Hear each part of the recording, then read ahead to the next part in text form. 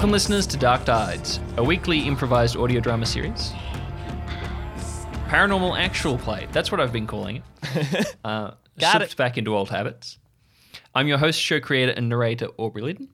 With me, as is my cursed fate, is Chester and BJ, our cast. How we going, guys? Good. You tired of the horror yet? Starting to get over the seriousness. No jokes. Chester's just staring glumly at the table. No, nothing. It's all gone. That's the side of a man who's been making a horror podcast for too long. This whole, what is it now? 4 episodes. Whew. Man. Yeah, but it's been a few weeks of It's been our about lives. a good month or more of our lives. If you count all the planning, it's been a lot more than that. What are you two talking about? Anyway, I don't understand. Am I losing my mind? I think I might be losing. It's losing. this thing we do. It's called Dark Tides. It's a Chester. podcast. I've been up since 5. Okay, I don't care. I don't know who I am. Did you say you were like driving somewhere? Yeah, I drove Was that to today? Sydney and drove back before lunch. Yeah, I That's hired right. Chester to deliver. Yeah, and I things mean just for me. like the outskirts of Sydney. I went over the Harbour Bridge like 4 times, and that was just leaving because my GPS kept messing up. Oh man, I've done that, and it's not fun. As soon as you see the bridge in the distance, you're like, oh man, what have I done? And what was scary, sorry, this is a bit off topic, but what was scary was the fact that It's all good, man. my phone, I'm driving there, like I'm on the highway, and I'm like trying to check on my phone like for the map, and it's just, constantly loading. I'm like, what's going on? And then I realized that my phone plan hadn't renewed. And because of that, I didn't have any data. And I was 20 minutes from home, and so I didn't have time to go back. So I had to work out a way to use... So we have like a moderately new ute. But because of like just 6 being years filled old. with sawdust and stuff, the whole like touchscreen stuff has just gone all completely haywire in the past year or so. And so it's a pain to get anything to work on that thing. But I got it to work. Wow, But yeah, anyway, that is incredible. my name is Chester Lydon, and I play Ernest, Marsh, and Heath O'Sullivan in this crazy world out here. There you go. Hi, my name's BJ. I have had a much more relaxing morning than Podchester. I play... Apparently it hasn't done me any good. I play Allister Stern and Randy last name. Here's a bit of a fun fact. Well, it's not really a fun fact, but... Many years ago, when Chester and I were making a short comedy skit, and we created the Randy character for that skit. If you can hunt it down on our YouTube channel, good job. But we were coming up with this idea of this really bad police character, and I don't know, we spent probably 15 minutes planning that before we shot it or something. Like, it was very rushed. And so we needed a name. And so I picked there was a TV show that I was watching at the time with a character called Randy. So I tell you what, here's a challenge for all you listeners out there. If anyone can figure out what the TV show is that has an Officer Randy that's very bad at his... Well, he's not bad at his job. He's just very scatterbrained, like real Randy. If you can figure out that and the last name of the Randy character in that show, then maybe that can be Randy's canonical last name. But we'll leave it as a mystery for now.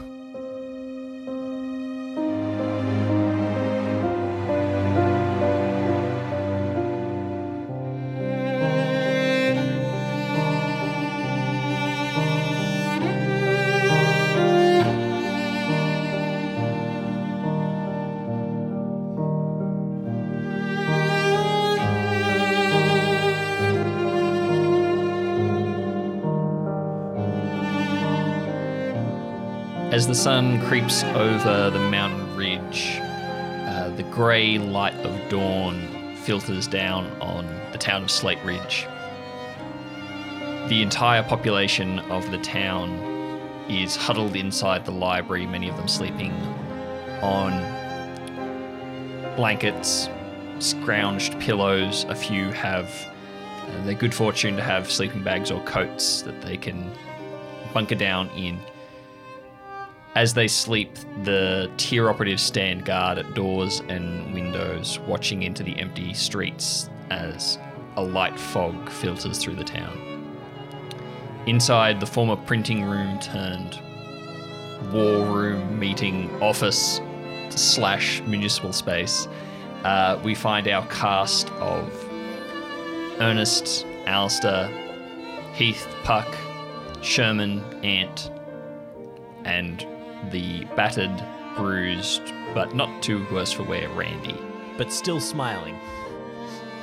You are poring over a map of the town and the surrounding area, strategizing.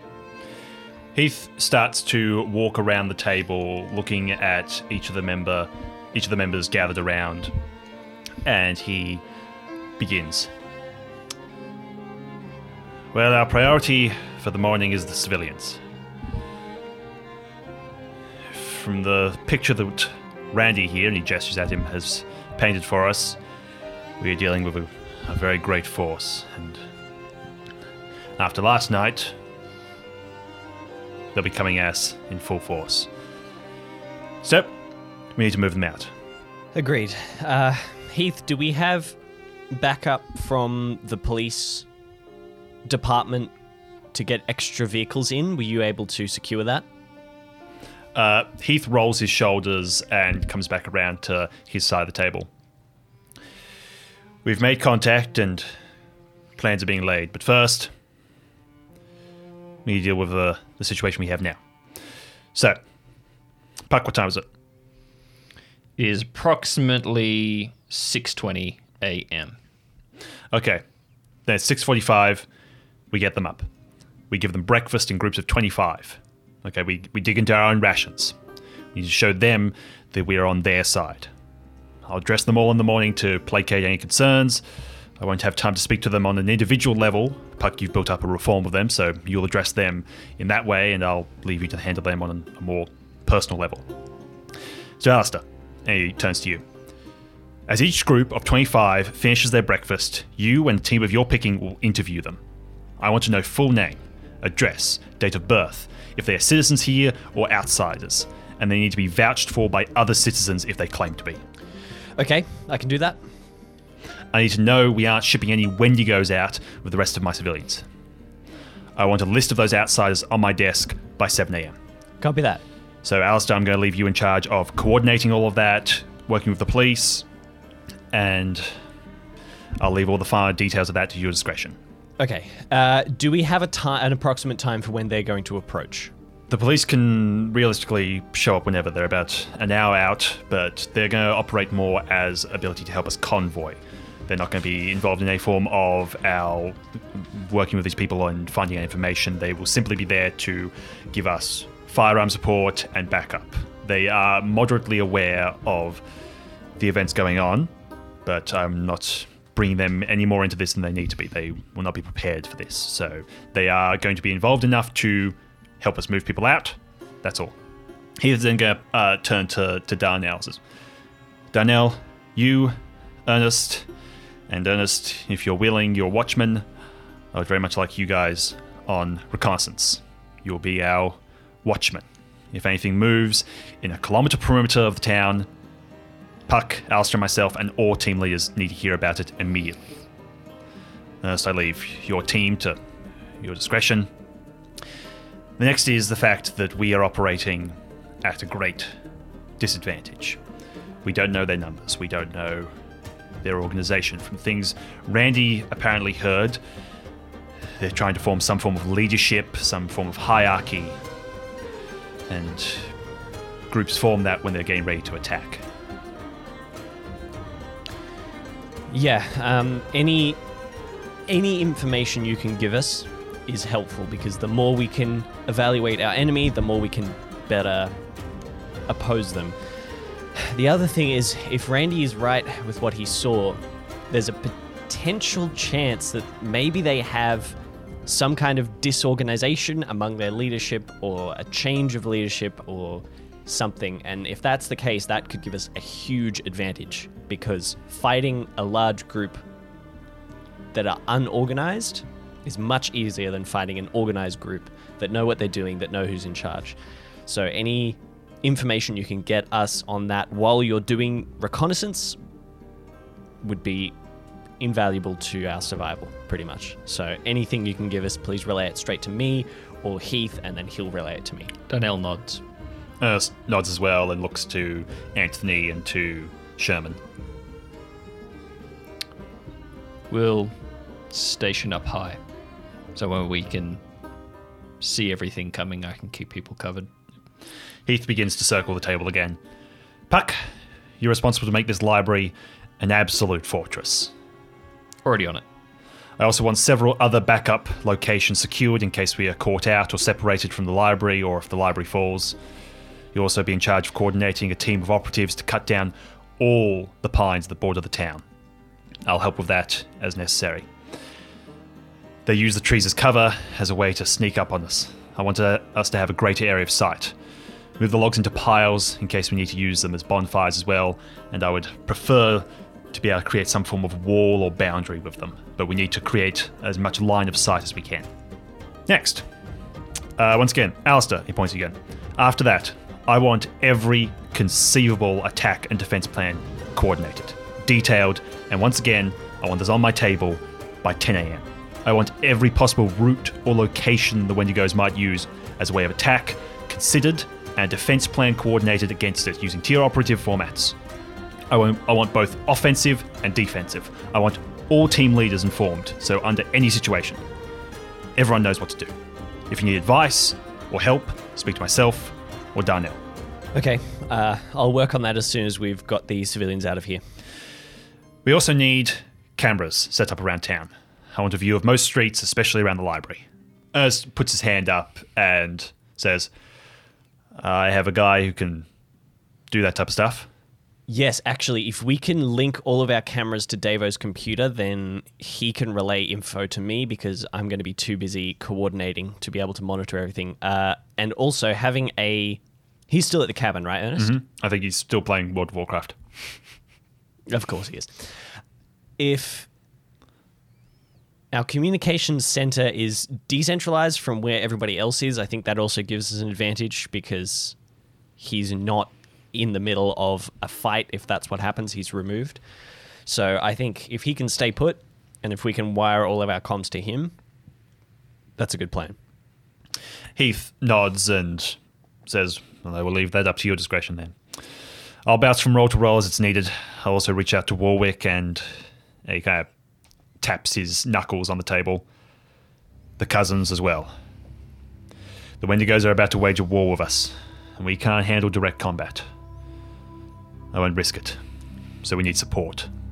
But today is about securing our position and not allowing a situation like last night to happen again, where we're so spread thin. And to do that, we need to understand our current weakness. The most pressing is the civilians and the possibility of a mole. We neutralize that problem first thing in the morning, but there's something though. He starts to walk around the table again. Victory comes when you understand the enemy and yourself. We understand very little of them. That's what your job is, and he points to Darnell and Ernest. And our job, and he points at Allister and Buck, is to understand everything we have going on here. That is the only way we can survive this. And also, I'd like all of you to sleep a little bit. That'd be good. That'd be lovely. 3 hours at least. Just in between everything else we're doing. Yeah, just three hours. I can nap and strategize at the same time. Yeah, it's just fine. do little cat naps. But I want you all to remember something. We are at a disadvantage physically. We are in a bad position. We have less people. But all warfare is based on deception. Therefore, when capable, feign incapacity. When active, inactivity. They don't know us. They don't know our firepower. They don't know our number. They don't know our strength. When near, make it appear that we're far. When far away, make it appear that we're near. Offer the enemy a bait to lure him, feign disorder, and strike them. And most importantly of all, with what Randy's told us, pretend inferiority and encourage their arrogance. That is the one way that we can survive here. They are very sure of themselves, and we can use that. Agreed. Okay, go team.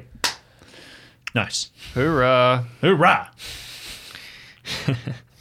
There it is. All right.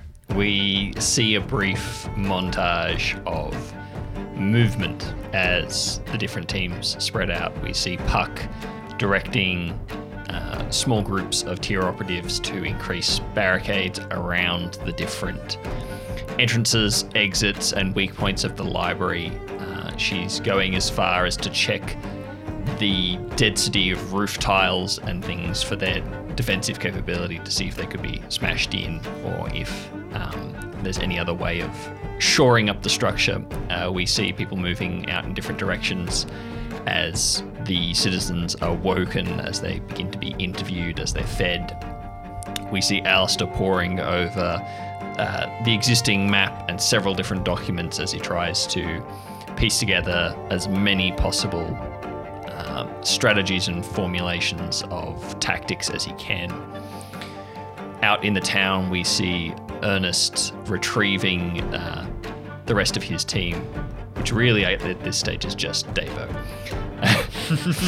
The backbone. We see Davo's morning routine of waking up, a 10-minute Pilates session, shower, checking his guild messages, lots of skincare, and an extra large energy drink as he sits down at the computer again. Just as he's about to log on to play World of Warcraft, Ernest kicks in the door. Davo, I don't care if you're raid leader or whatever. Come on, we've got to go. We see Sherman setting up shop in the bell tower of the closed up church as an area from which he can see a great distance with his sniper rifle. We see Ant and Randy spreading out through the town, moving through street after street, scoping out locations, sometimes moving up high as they can, getting onto the roof of cars to see further, these sort of things. As Ernest returns and Davo begins to set up camera systems throughout the town and feeding them all back to the Sunshine van that is now parked. Will we say out the front or beside the library? Probably beside the library. Beside the library. We see a small group of tier operatives spreading out on the borders of town, closely watched by Sherman in the tower, and this small team is armed with chainsaws donated by the local hardware store, and they're beginning to fell the dead pines. With Heath's aid as well as Puck's, they begin to use Heath's gravity powers to slow the fall of these trees, to maneuver them into place to begin building piled barricades. Now, you have all seen the speed and the agility of these creatures. You know that a wall is not really going to stop them, but the ability to create a clear barrier and a clear line of sight, as well as the possibility of a bonfire, certainly appeals to all of you. Ernest looks up. He's been helping out the front with some of the tree lopping, as now that most of his other jobs are done and he hasn't seen Darnell for a while. He looks up from the work of moving the trees and rubs a hand across his brow and notices like a flashing light of sunlight hitting glass kind of catch him in the eye, and he follows the light over towards the bell tower of the local church and sees the small dot that is Sherman and heads over. All right. You find that the door to the church has been unlocked. The key's been found from one of the townspeople, and Sherman has climbed the very narrow winding stairs up to the bell tower. And this is an old school church where the bell tower was originally a brick structure separate to the actual church building because at the time it was quicker and easier to do that, and then had been included as part of the church structure in later renovations. The space at the top of these winding stairs is quite cramped and small.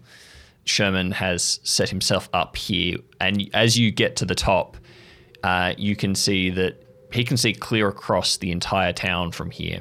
The church is on the left-hand side, outskirts of the town. He can see the full winding road right the way down into the valley below and out of the mountain range. And he can see pretty much uninterrupted most of the town. Ernest looks down from the top of the tower down to the ground, and he says, Sherman, this is probably a better spot than I think you might realize. How so?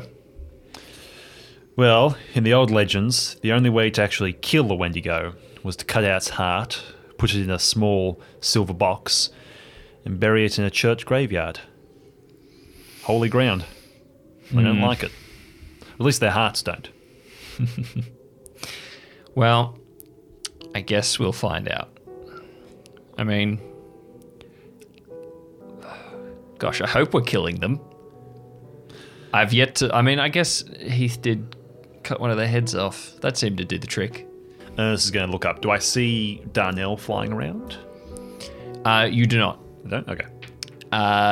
Whether you had seen or not, you would assume that Darnell is probably back in mountain lion form or another covering ground, staying low this time. Now that he's revealed his bird shape to the Wendigos, they may be much warier of coming out into the open. So are you planning to stay here, or what? This is just to look around? Till you need me somewhere else. I mean, look, I'm not a soldier. I've got no real experience with this sort of stuff. I have a fair bit of hunting experience, and in this sort of situation, I feel like it's good to be able to cover everyone's backs. From here, I can see just about everyone out in the town. So if something jumps out of the woods, I can see it and at least get a shot off first and radio in at the exact location. So until you need me somewhere else, I think I'll hang out here. Well, I guess that's kind of the situation. He kind of circles around the tower looking out. They're like nothing else in the lycanthropy family. We don't know anything about them, really. Do we know anything about any of these animals, Ernest, really? I mean, you say a lycanthropy family. I'm not saying that Tyr is, nonsense or fake or anything like that, but I think they project a lot more confidence and knowledge than they really have. I mean, they're just using terminology. If these things... Well, look, it doesn't really matter. Well, it's all born from mythology. I don't remember the exact story, but I think it was the lion family or something like that was cursed by Zeus or something for trying to feed him human remains. He cursed them and turned them into wolves. The lion family? I'm not sure. That name, lycanthropy, is the name of the family or something. And then the druids taught them how to change their shape from one to the other. Well, I mean, I think you're wrong in one respect. I think the myths come from somewhere, not that all our knowledge comes from the myths. The myths come to explain.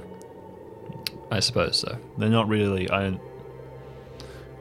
mean, how do you explain if you're a peasant in the medieval ages and your entire village gets decimated by a big wolf? How do you explain that other than it's a cursed human who's such an awful person, he's been cursed by the gods? I mean, look, if I hadn't seen a lot of the stuff I have seen, I reckon I'd probably tell you that it's, some Freudian wishful thinking. You create the monster you want to see because it's easier than dealing with the truth or whatever. I don't know. I'd never read. I don't know what Freud's really about. But anyway. A Faustian bargain. That's not what I said. No, you said Freudian, but what does Faustian mean? Well, I've only ever heard that term, a Faustian bargain. I think it just means a deal with the devil.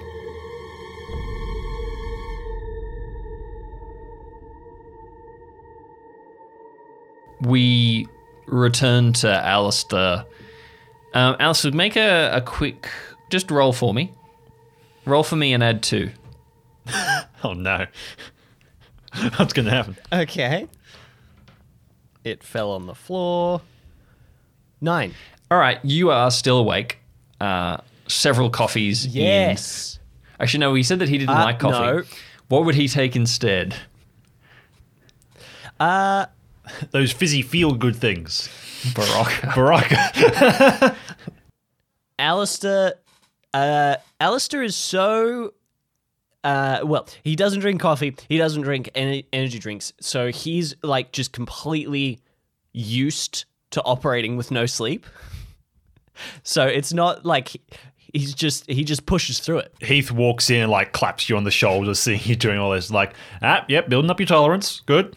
Yeah, you know how it is. You'll be like me soon. And he just like drinks like a full just what bottle I've of always water. wanted, Dad. Chugging. What's the tone? I'm quite proud of how long I can stay up. Puck moves in. Puck has been taking charge of the interviewing process now that she's finished directing people in terms of repairs and barricade type stuff. And she leans over Allister's shoulder to have a look at the map and the plans that he's drawing up. This looks pretty promising. Yeah, so here's what I've got so far. As you said before, Heath, we are completely outnumbered. At least we can assume we're outnumbered from what the glimpses we've seen. We're also outclassed in our fighting because they have inhuman skills. They're faster than us. They're stronger than us. They can see in the dark. They can take human forms. So we can't hope to beat them or kill them all in a straight battle. We're bound to lose. But we do have 2 advantages. The first being, like I said before, if Randy is right, and hopefully we can get some more intel on this, if they are going through some kind of leadership change or some kind of descent in how they're being led, especially if it's a large group, that means they're unorganized, and it means if they don't have a central command and a single vision for what they're doing, they're going to be sporadic. They're not going to work together. They're not going to use their numbers effectively. And we have organization. We have a team. We have a hierarchy. So we can use that against them. The other thing, We also have to take in the fact that they do not work together. You have to take into effect the creature's nature. Have you ever heard the story of the frog and the scorpion? I feel like I have somewhere. Everyone's heard at some point. So the scorpion comes up to the frog and says, "Can I stand on your back and you can carry me across the river?" And the frog says, "No, I'm not stupid. You'll just sting me." And the scorpion says, "Why would I do that? Then we'd both drown." So the scorpion gets on the back of the frog and they begin to paddle out. And halfway through, the scorpion stings the frog. And the frog says, "Why would you do that? Now we're both going to die." And the scorpion says, "It's my nature." You have to take into account the nature of what you're dealing with. So they will not...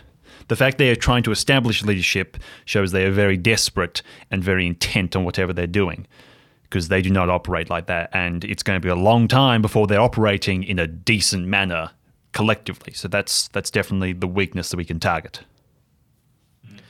Exactly. And that gives us an advantage. And the other thing we have on our side is we have weapons, we have supplies, we have a whole town full of supplies to support, 15, 20 people? And we are patient. So here's what I'm thinking.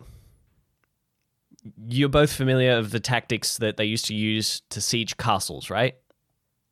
They would surround the city, starve out the occupants, and then when they either surrendered because they were starving or they all died, that's when they would slowly build up some kind of attacking force and they would take the city.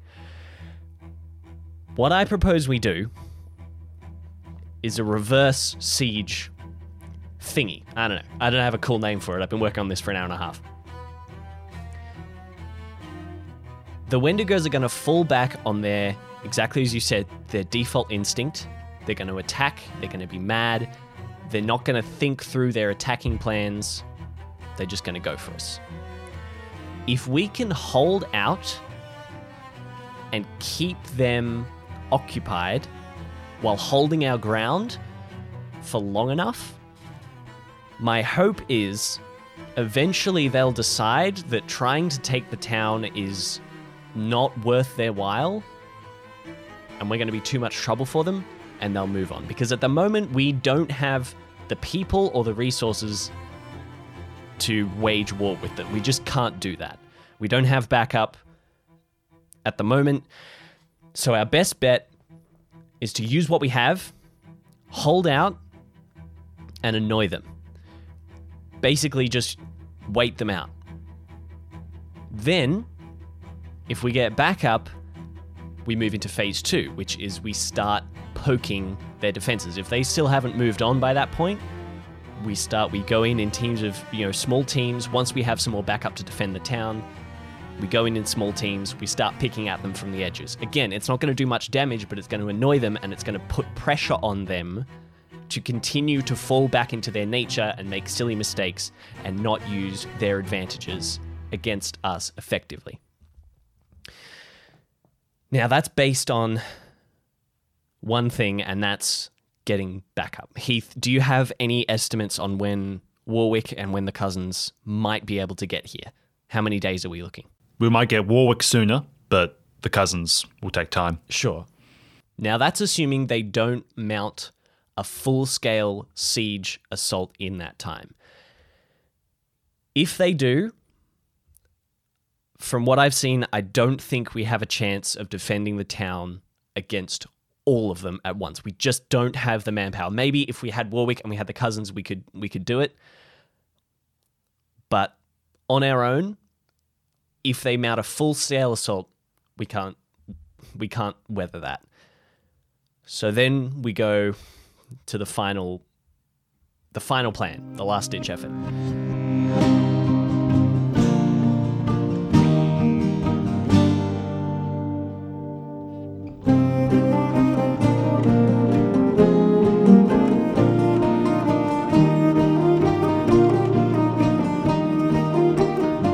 Ernest, you are standing out under the morning sky.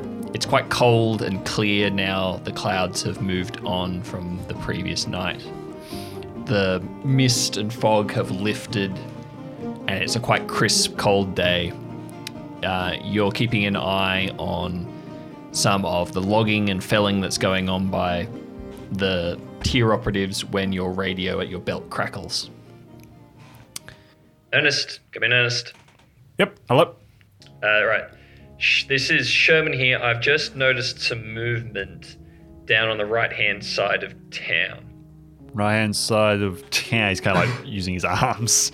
No, not far from the pub, the lodge, last time where everything went south on us. Not far from there. Yeah, okay. A bit further down. It doesn't look like Wendigos, though. It looks... I didn't see much, just some movement. I saw what looked like maybe 2 people. Hard to tell. Well, that's my thought. They could just be in human form, or it could be civilians we haven't found yet. So I think best to check it out. Do you want me to come with you? No, just keep an eye on me. All right. As Ernest starts walking, he's going to click his radio a few channels long. Darnell, we've got movement near the lodge. You hear crackling through, and then you hear the whine of a cat. Okay, I'll take that as you've heard it. He clicks it off. All right. Right, you make your way down the main street till you can see the Surveyor's Lodge. This is the pub that you passed the night before as things began to go south and just before Randy was taken. As you continue on past the pub, you can see there's a few more houses this way, only maybe 3 or 4, and there's a lot more trees around here. And as you keep moving, you do see a flicker of movement here. You see movement that is definitely human. You see pale skin as someone slips behind a tree. They're not far from you, maybe 50 meters. Ernest climbs over the beginnings of the log barricade and walks out a few steps. Hello? Are you, like, searches my, like, what's an excuse? Do you live here? He, like, gestures at the lodge. Make a check for me. 9.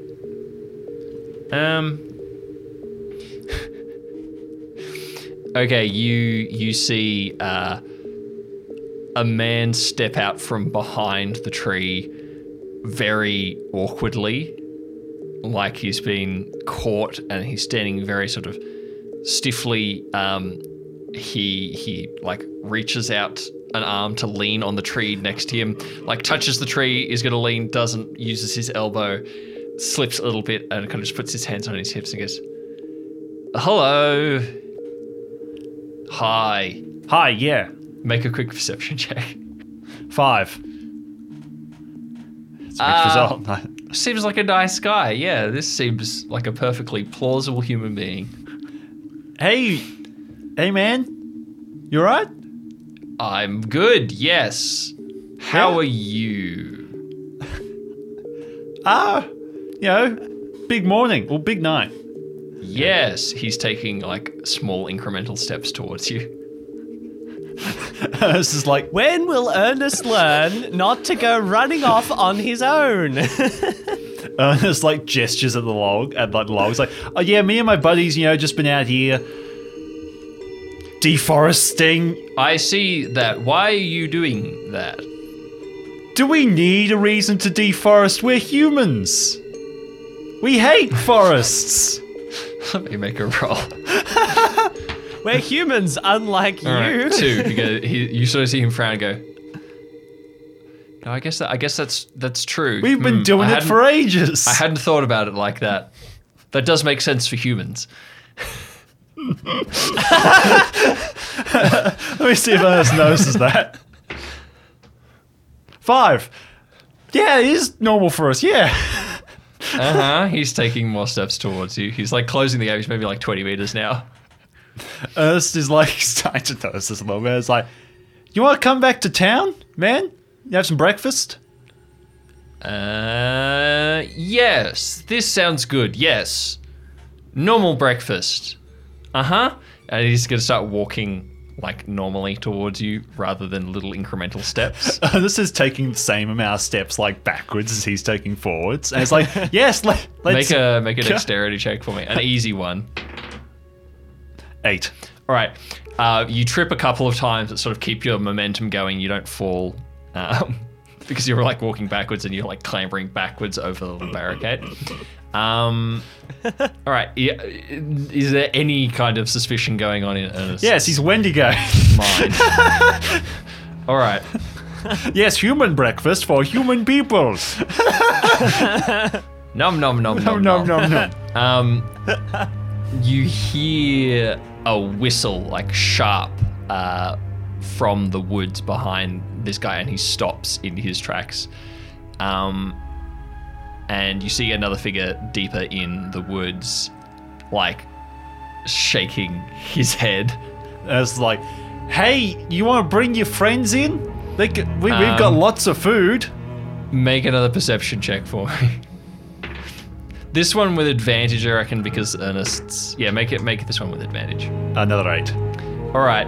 As soon as the whistle comes, this guy kind of like jumps. He lowers his shoulders and he looks like he's being caught. doing something he shouldn't be.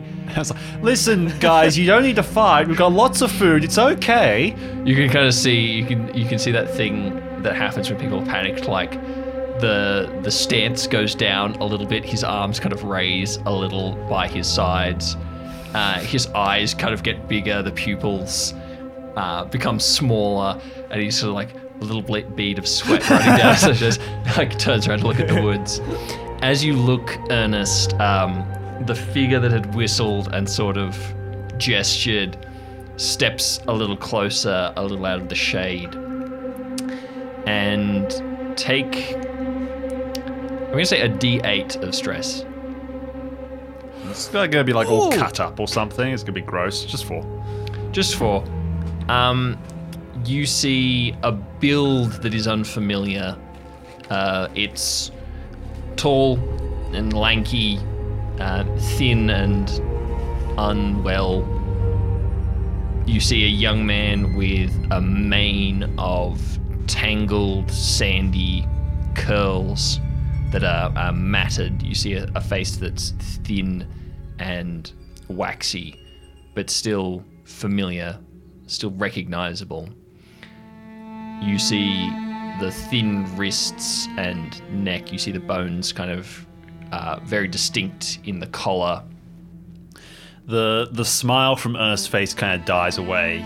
He knew who he was interacting with, but he was still kind of enjoying the kind of humanity of it and all that, and just kind of fades away a little bit as he stares at this like ragged figure. And he gestures towards the town again. It's like, we're all back here. It's safe in here.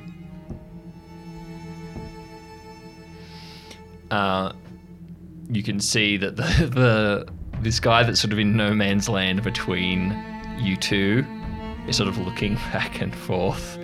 And this sort of reminds you, even though it only strikes you dully after the shock of what you've just seen, that it's sort of like a dog who has been chasing something and is being called back, and he wants to keep chasing, and he sort of begins to, sheepishly step backwards, and then builds a little momentum, and then he turns his back on you and continues moving into the forest. He passes by the thin, unwell-looking figure with the mane of sandy hair, who sort of snaps at him as he goes past. And this figure returns their eyes to you and then slips back into the trees. Ernest folds his hands and then unfolds them and like spreads the fingers, still looking into where the figure disappeared. He looks around himself a little bit and then adjusts his jacket, feeling a prickle still running up the scars on his back. He like bangs on the side of his head with his palm a few times and blinks a couple of times and says, "You're losing it, Ernest. It's not.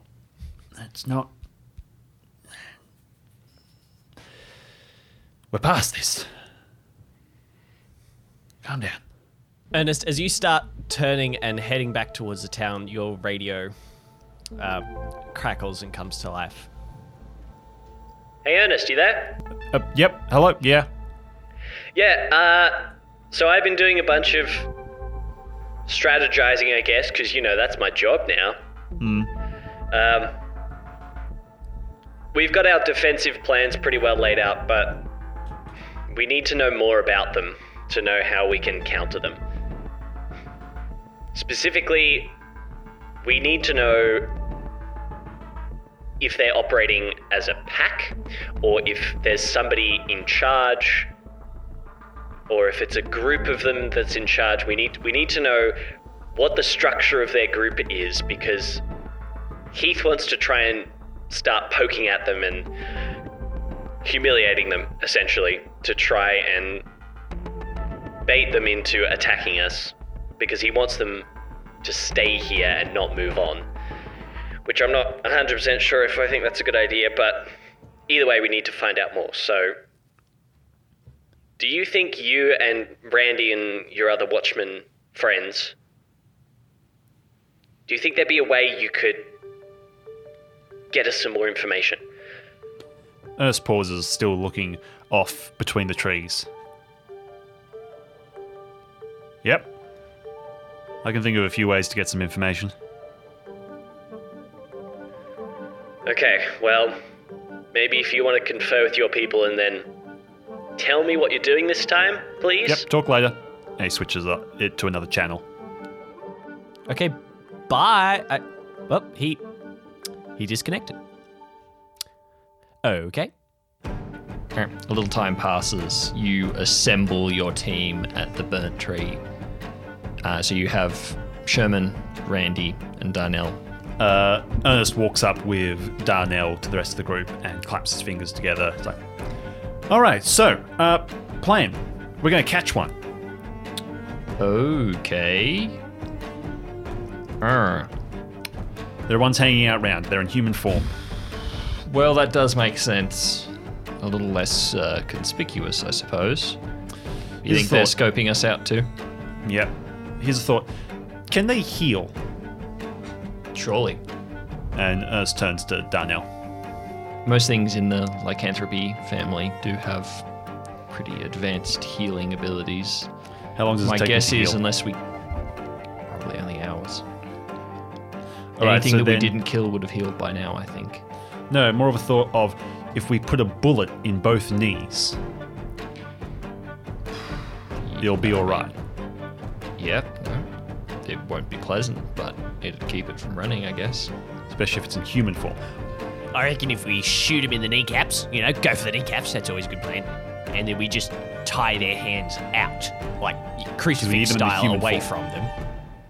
They can't run. They can't Yeah. pull their human face or whatever it is. Okay, well, we gotta go quick while they're still out. Yes, Randy. Yes. One question, Ernest. How? Like, I know how we're gonna keep hold of them once we got them. Kneecaps. How are we gonna get Are we gonna lure one out? I don't know if that's what's the play here. Tell me what the play is. What's the play, Ernest? He's like, his arms have come up into fists at this point. He's like, From the stuff that Heath was saying, they have a very strong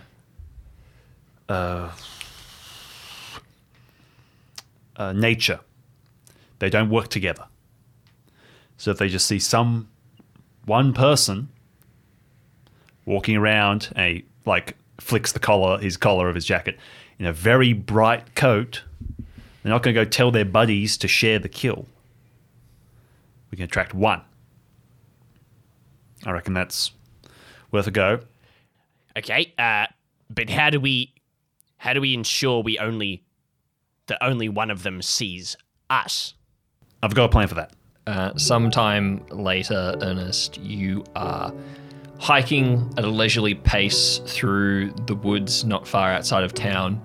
You've sort of traveled a little bit up towards the cabin that you've since used as your base.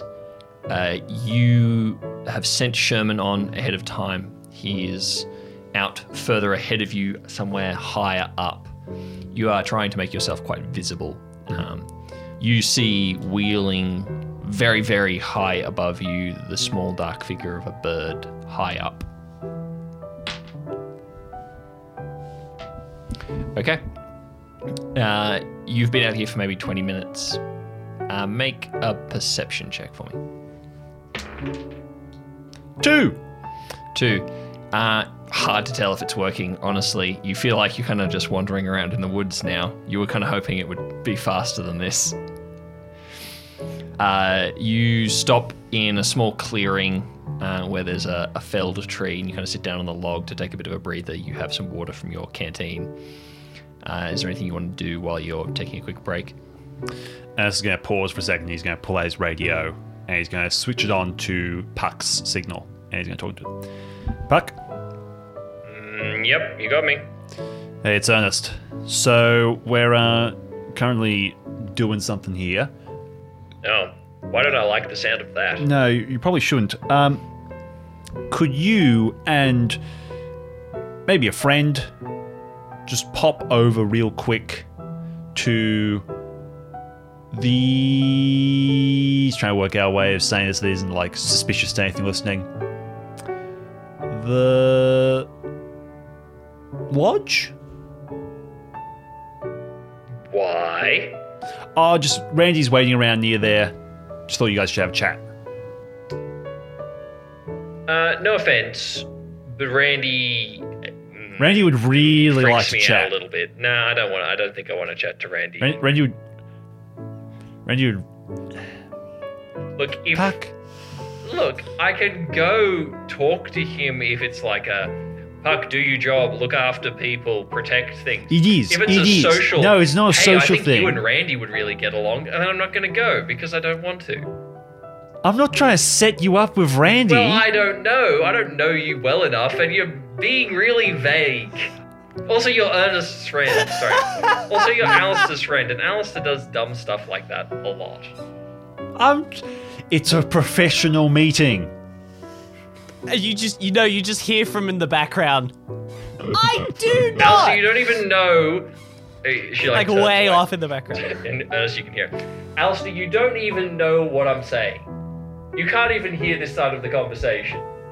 Doesn't matter. You're talking about. It's not lies. You don't. Whatever.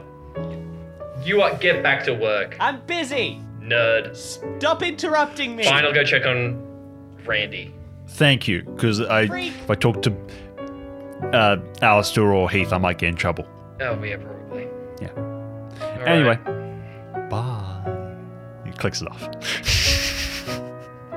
All right, make another perception check. All right.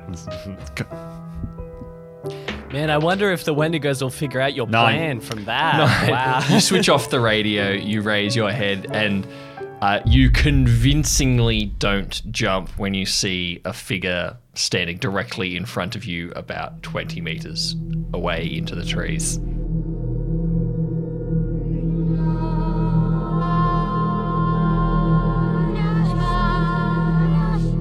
Hello, fellow hiker. You see it's the same guy as before. Oh, hey, buddy. You still hungry? He approaches sheepishly through the woods, and he's like scratching his arm. I hope you didn't get in trouble for before.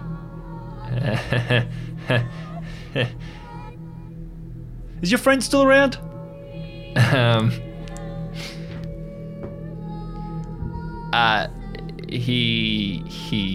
There's just a look in his eye and in the grin of his face that tells you no one's gonna pull him up this time.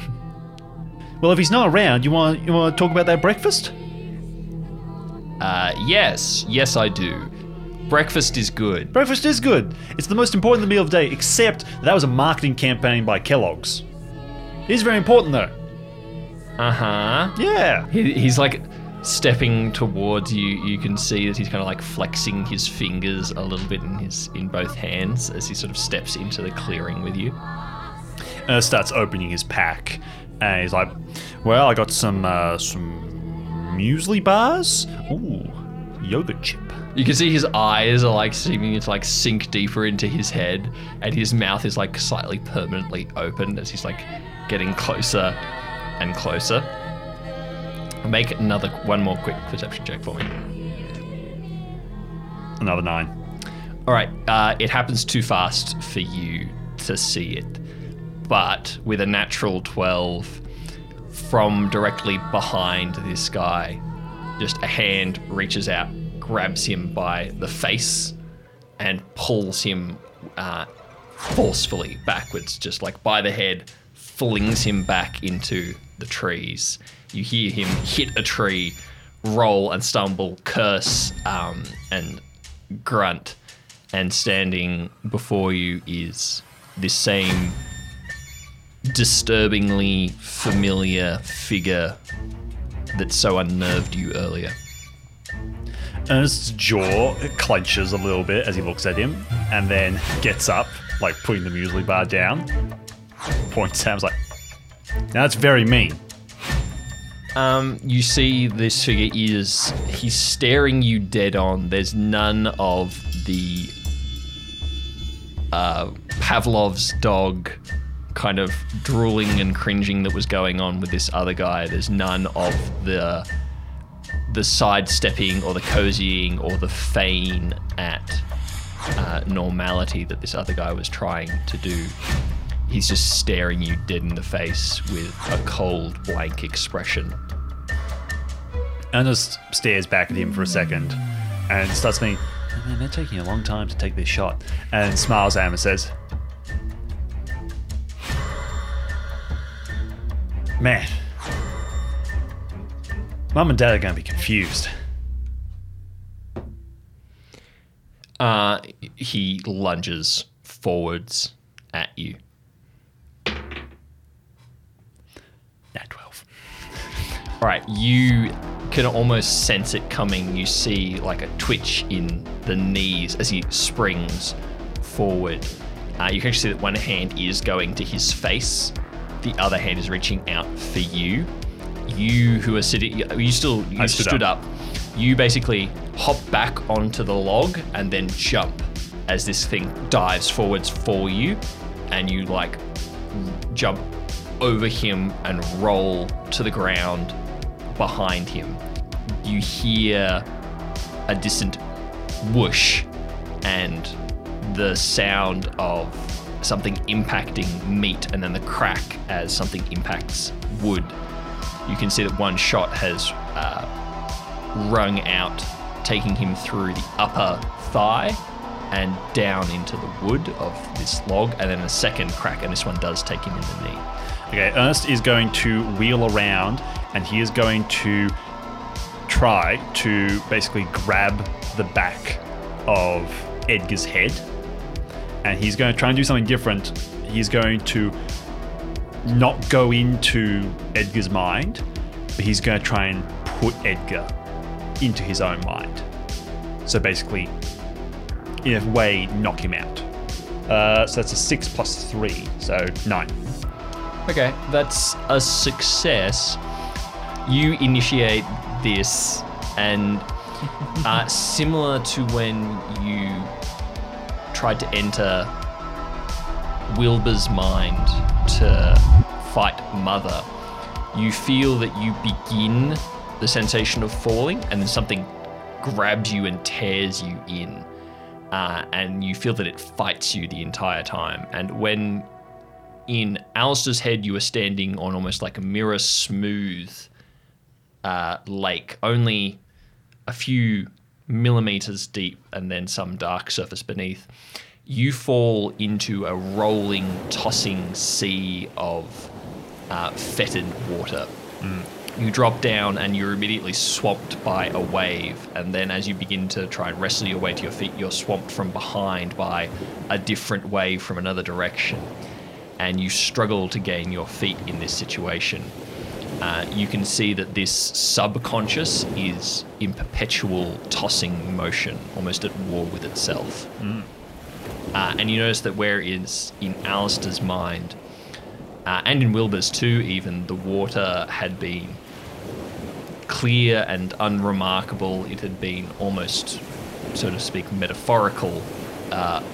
This is bad water. There's things floating in it. There seems to be discoloration to the water, a yellowed foam forming from all of the crashing turbulence. And you find yourself standing not in front of the lean, sandy-haired man that you had grabbed, but in front of a Wendigo. In the water, you smell rust, iron, this metallic smell that reminds you of the taste of blood. So I'm standing in front of it, but I'm being hit by waves. You are being kind of swamped on all sides by waves and making it hard to stand. They're sort of hitting into the back of your legs, sometimes slapping up even to your chest. Oh, okay, right. With a 13, Ernest grips his fingers deeper and he shouts out, "Enough!" All right. With a 4, it is a wrestle. It is a fight almost of willpower as Ernest's consciousness tries to dominate and to calm, to suppress the raging turmoil inside this subconscious. It takes a little time. It takes a great deal of effort. but little by little you suppress the waves, you push them down. You cannot quite extinguish them altogether. They still lap and toss. Small whirlpools form and disband, but the water now is much stabler.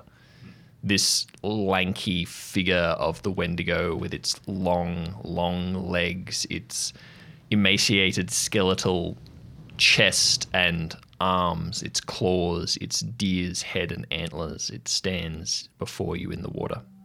Ernest, still holding one hand out, clenching it like he's holding onto Edgar's neck. He reaches his other hand out and, pointing but also holding his palm up towards the Wendigo, says,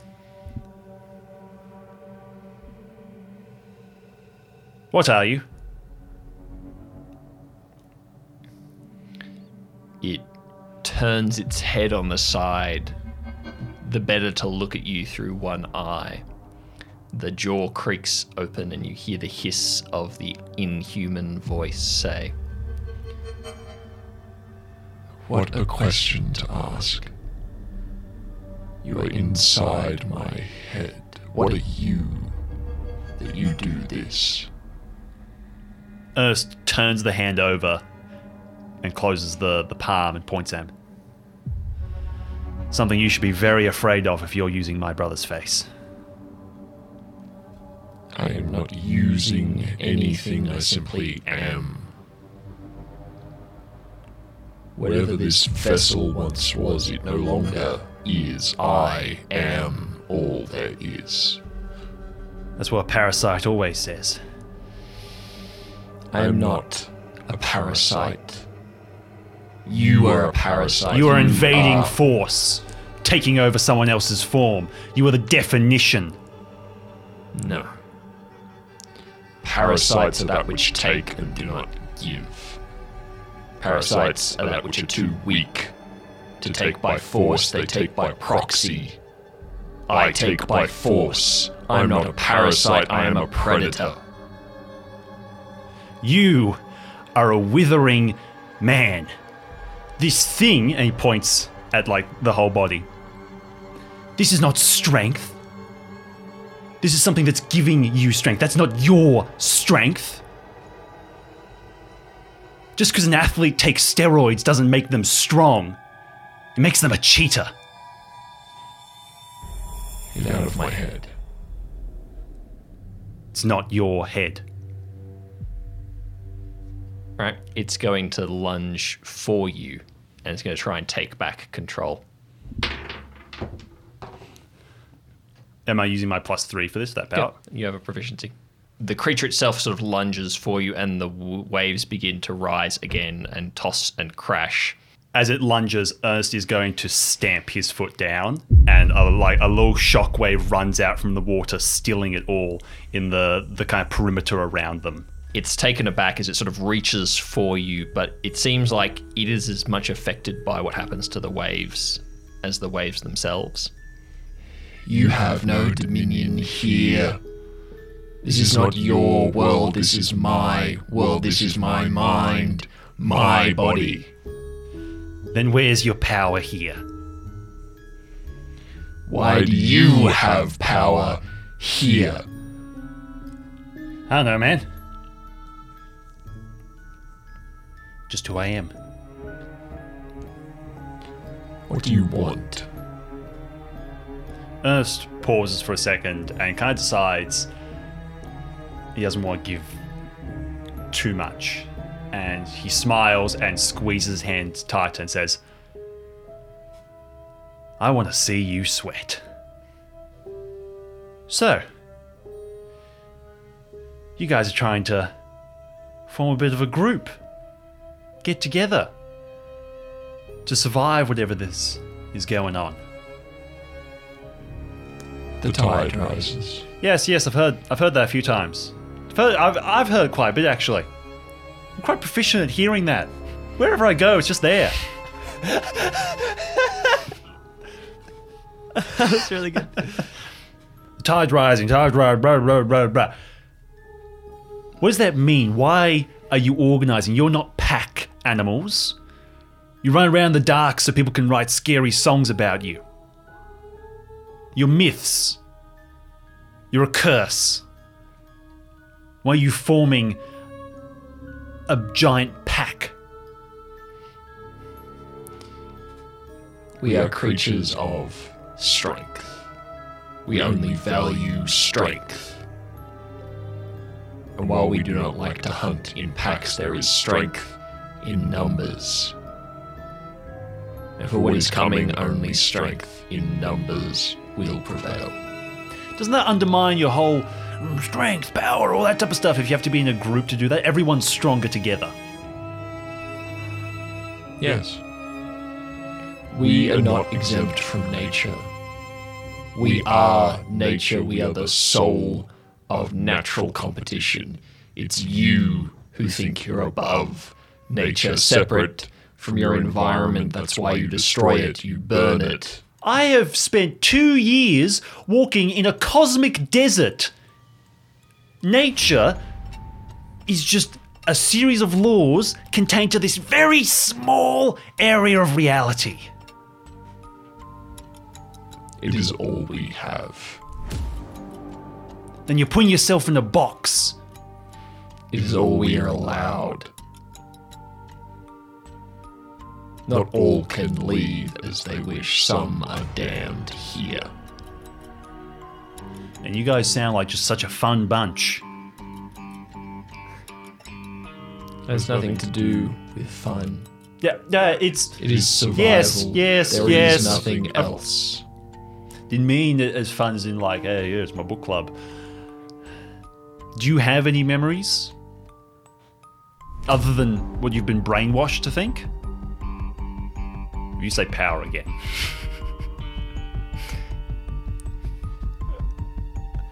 Nothing is worth retaining that does not enable us. Nothing that does not give us power. Then what are you being powerful for? To survive? But you're not living for anything.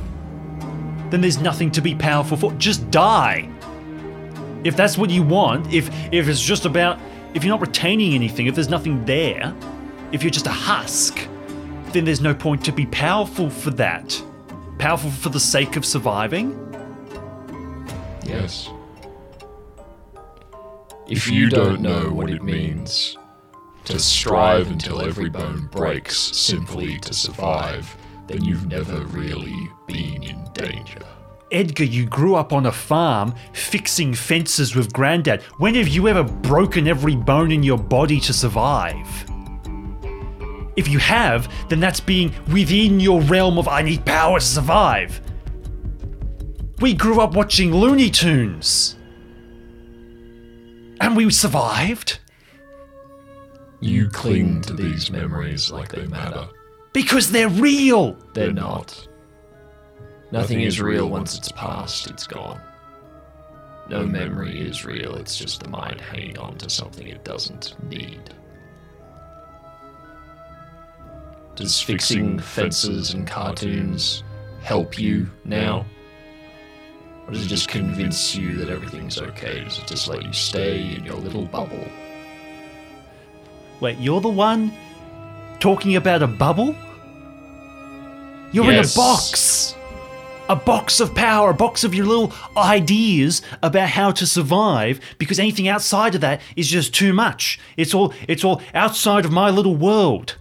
You run around in packs with your own little buddies. You run in packs with your friends in yellow. And they are completely different to me. Every single one of them I chose because they are completely different to me. They will do everything that I cannot do. They make up for every flaw that I have. To survive, Ernest. To save. Why would you pick them if they were not useful? You say you pick them to fill flaws. That's survival. That's planning for survival. It's planning for success. That's the same thing. No, it's not! Make a perception check. 11. 11. The Wendigo, as it's like saying, that's the same thing. It's like gesturing with both hands, like from its forehead at you, like ugh. And it's like stamps its right foot at the same time. From, And like, you its literally antlers. have just a forcible flashback to your brother trying to teach you how to play cricket. And you just like with the bat, and you keep missing it, and he's like making exactly that gesture and stamping his foot going, Ernest, you just watch the ball, Ernest. It so powerfully reminds you of that moment, of that tick of your brother's. Ernest sees him doing this and is kind of whisked away for a second, and then he grits his teeth, noticing how angry he is, and asks again, "Why are you all meeting?" Gosh, I don't know, Ernest. Why does anyone meet so you organize things? You and your friends, you run around willy-nilly and you get picked off. That's what happens. If you're not organized, you get picked off. If we're not organized, we won't survive. When the tide is rising, when everything's gonna drown, if you don't have a plan, if there isn't someone calling the shots, not gonna happen. Ernest nods for a second, like, "Yeah, going out in the forest alone, that's a dumb idea." And he lets go. You can see there's like the antlers like rear up as if he's about to like yell something at you, but then it's gone.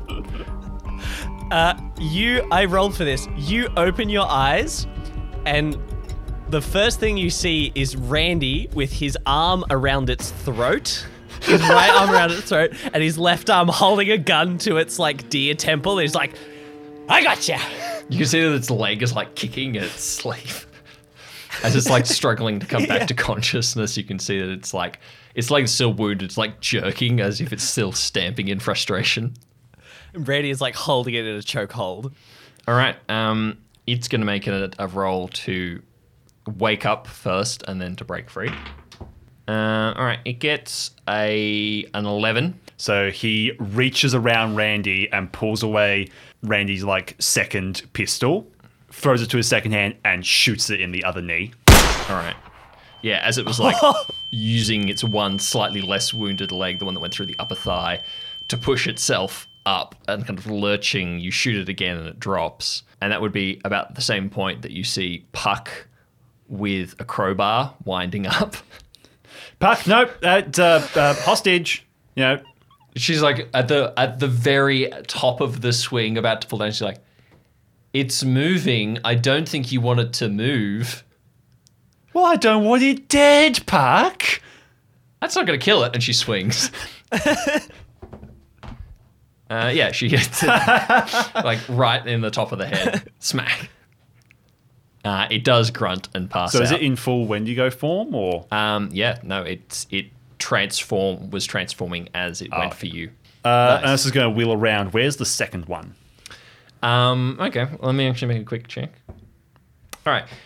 The second one is nowhere to be seen because once it got thrown back and saw its companion going in for the kill, and then it shot, and then you taking it down, and then Randy and Puck and Ant turning up, was like, I'm going to get out of here. It ran for it. Okay, Randy- Ernest is going to... Randy would have Randy would have like charged at taken it if several it was shots still at it, here. and it's like, that's too many for me on my own. Yeah. Ernest is going to whistle for Darnell. Okay.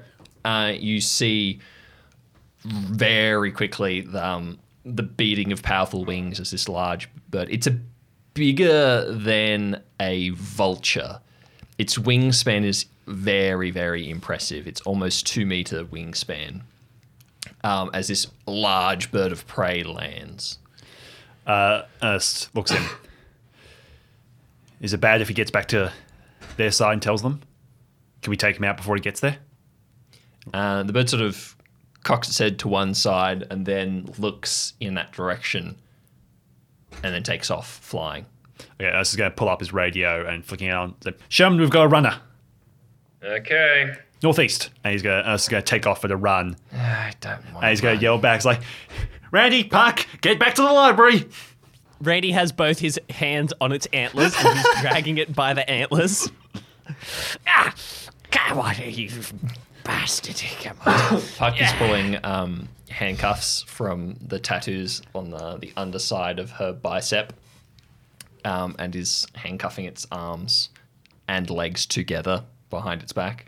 Sometime later, in the dark, cool basement of the library, amidst the mouldy stacks of files, newspapers, country support magazines, and other things, we find Edgar Marsh chained and handcuffed to a very stout pole in the basement. We'll actually say it's one of like the floor joists, like the support beams for the floor. He's in human form now. After being knocked unconscious, he did transition back.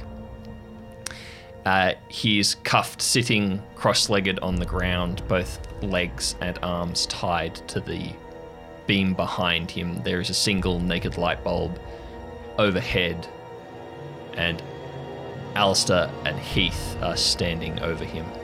Heath looks at you, says, "Wake him up." Gladly. Allister, like, kicks him in the head. Like, not hard, but, like, kind of on his jaw. Heath pauses for a second. I was like, "The bucket of water, Allister." Does he wake up? I assume he wakes up anyway. An 11. Yeah. You kick him. He was like coming around. You kick him in the face. His head like hits the pole behind him. He kind of like begins to drowse again. Heath taps the light bulb and starts it swinging back and forth, casting shadows on the two of them as he squats down like inches away from the Wendigo and smiles and says, "So I hear you think you're pretty strong."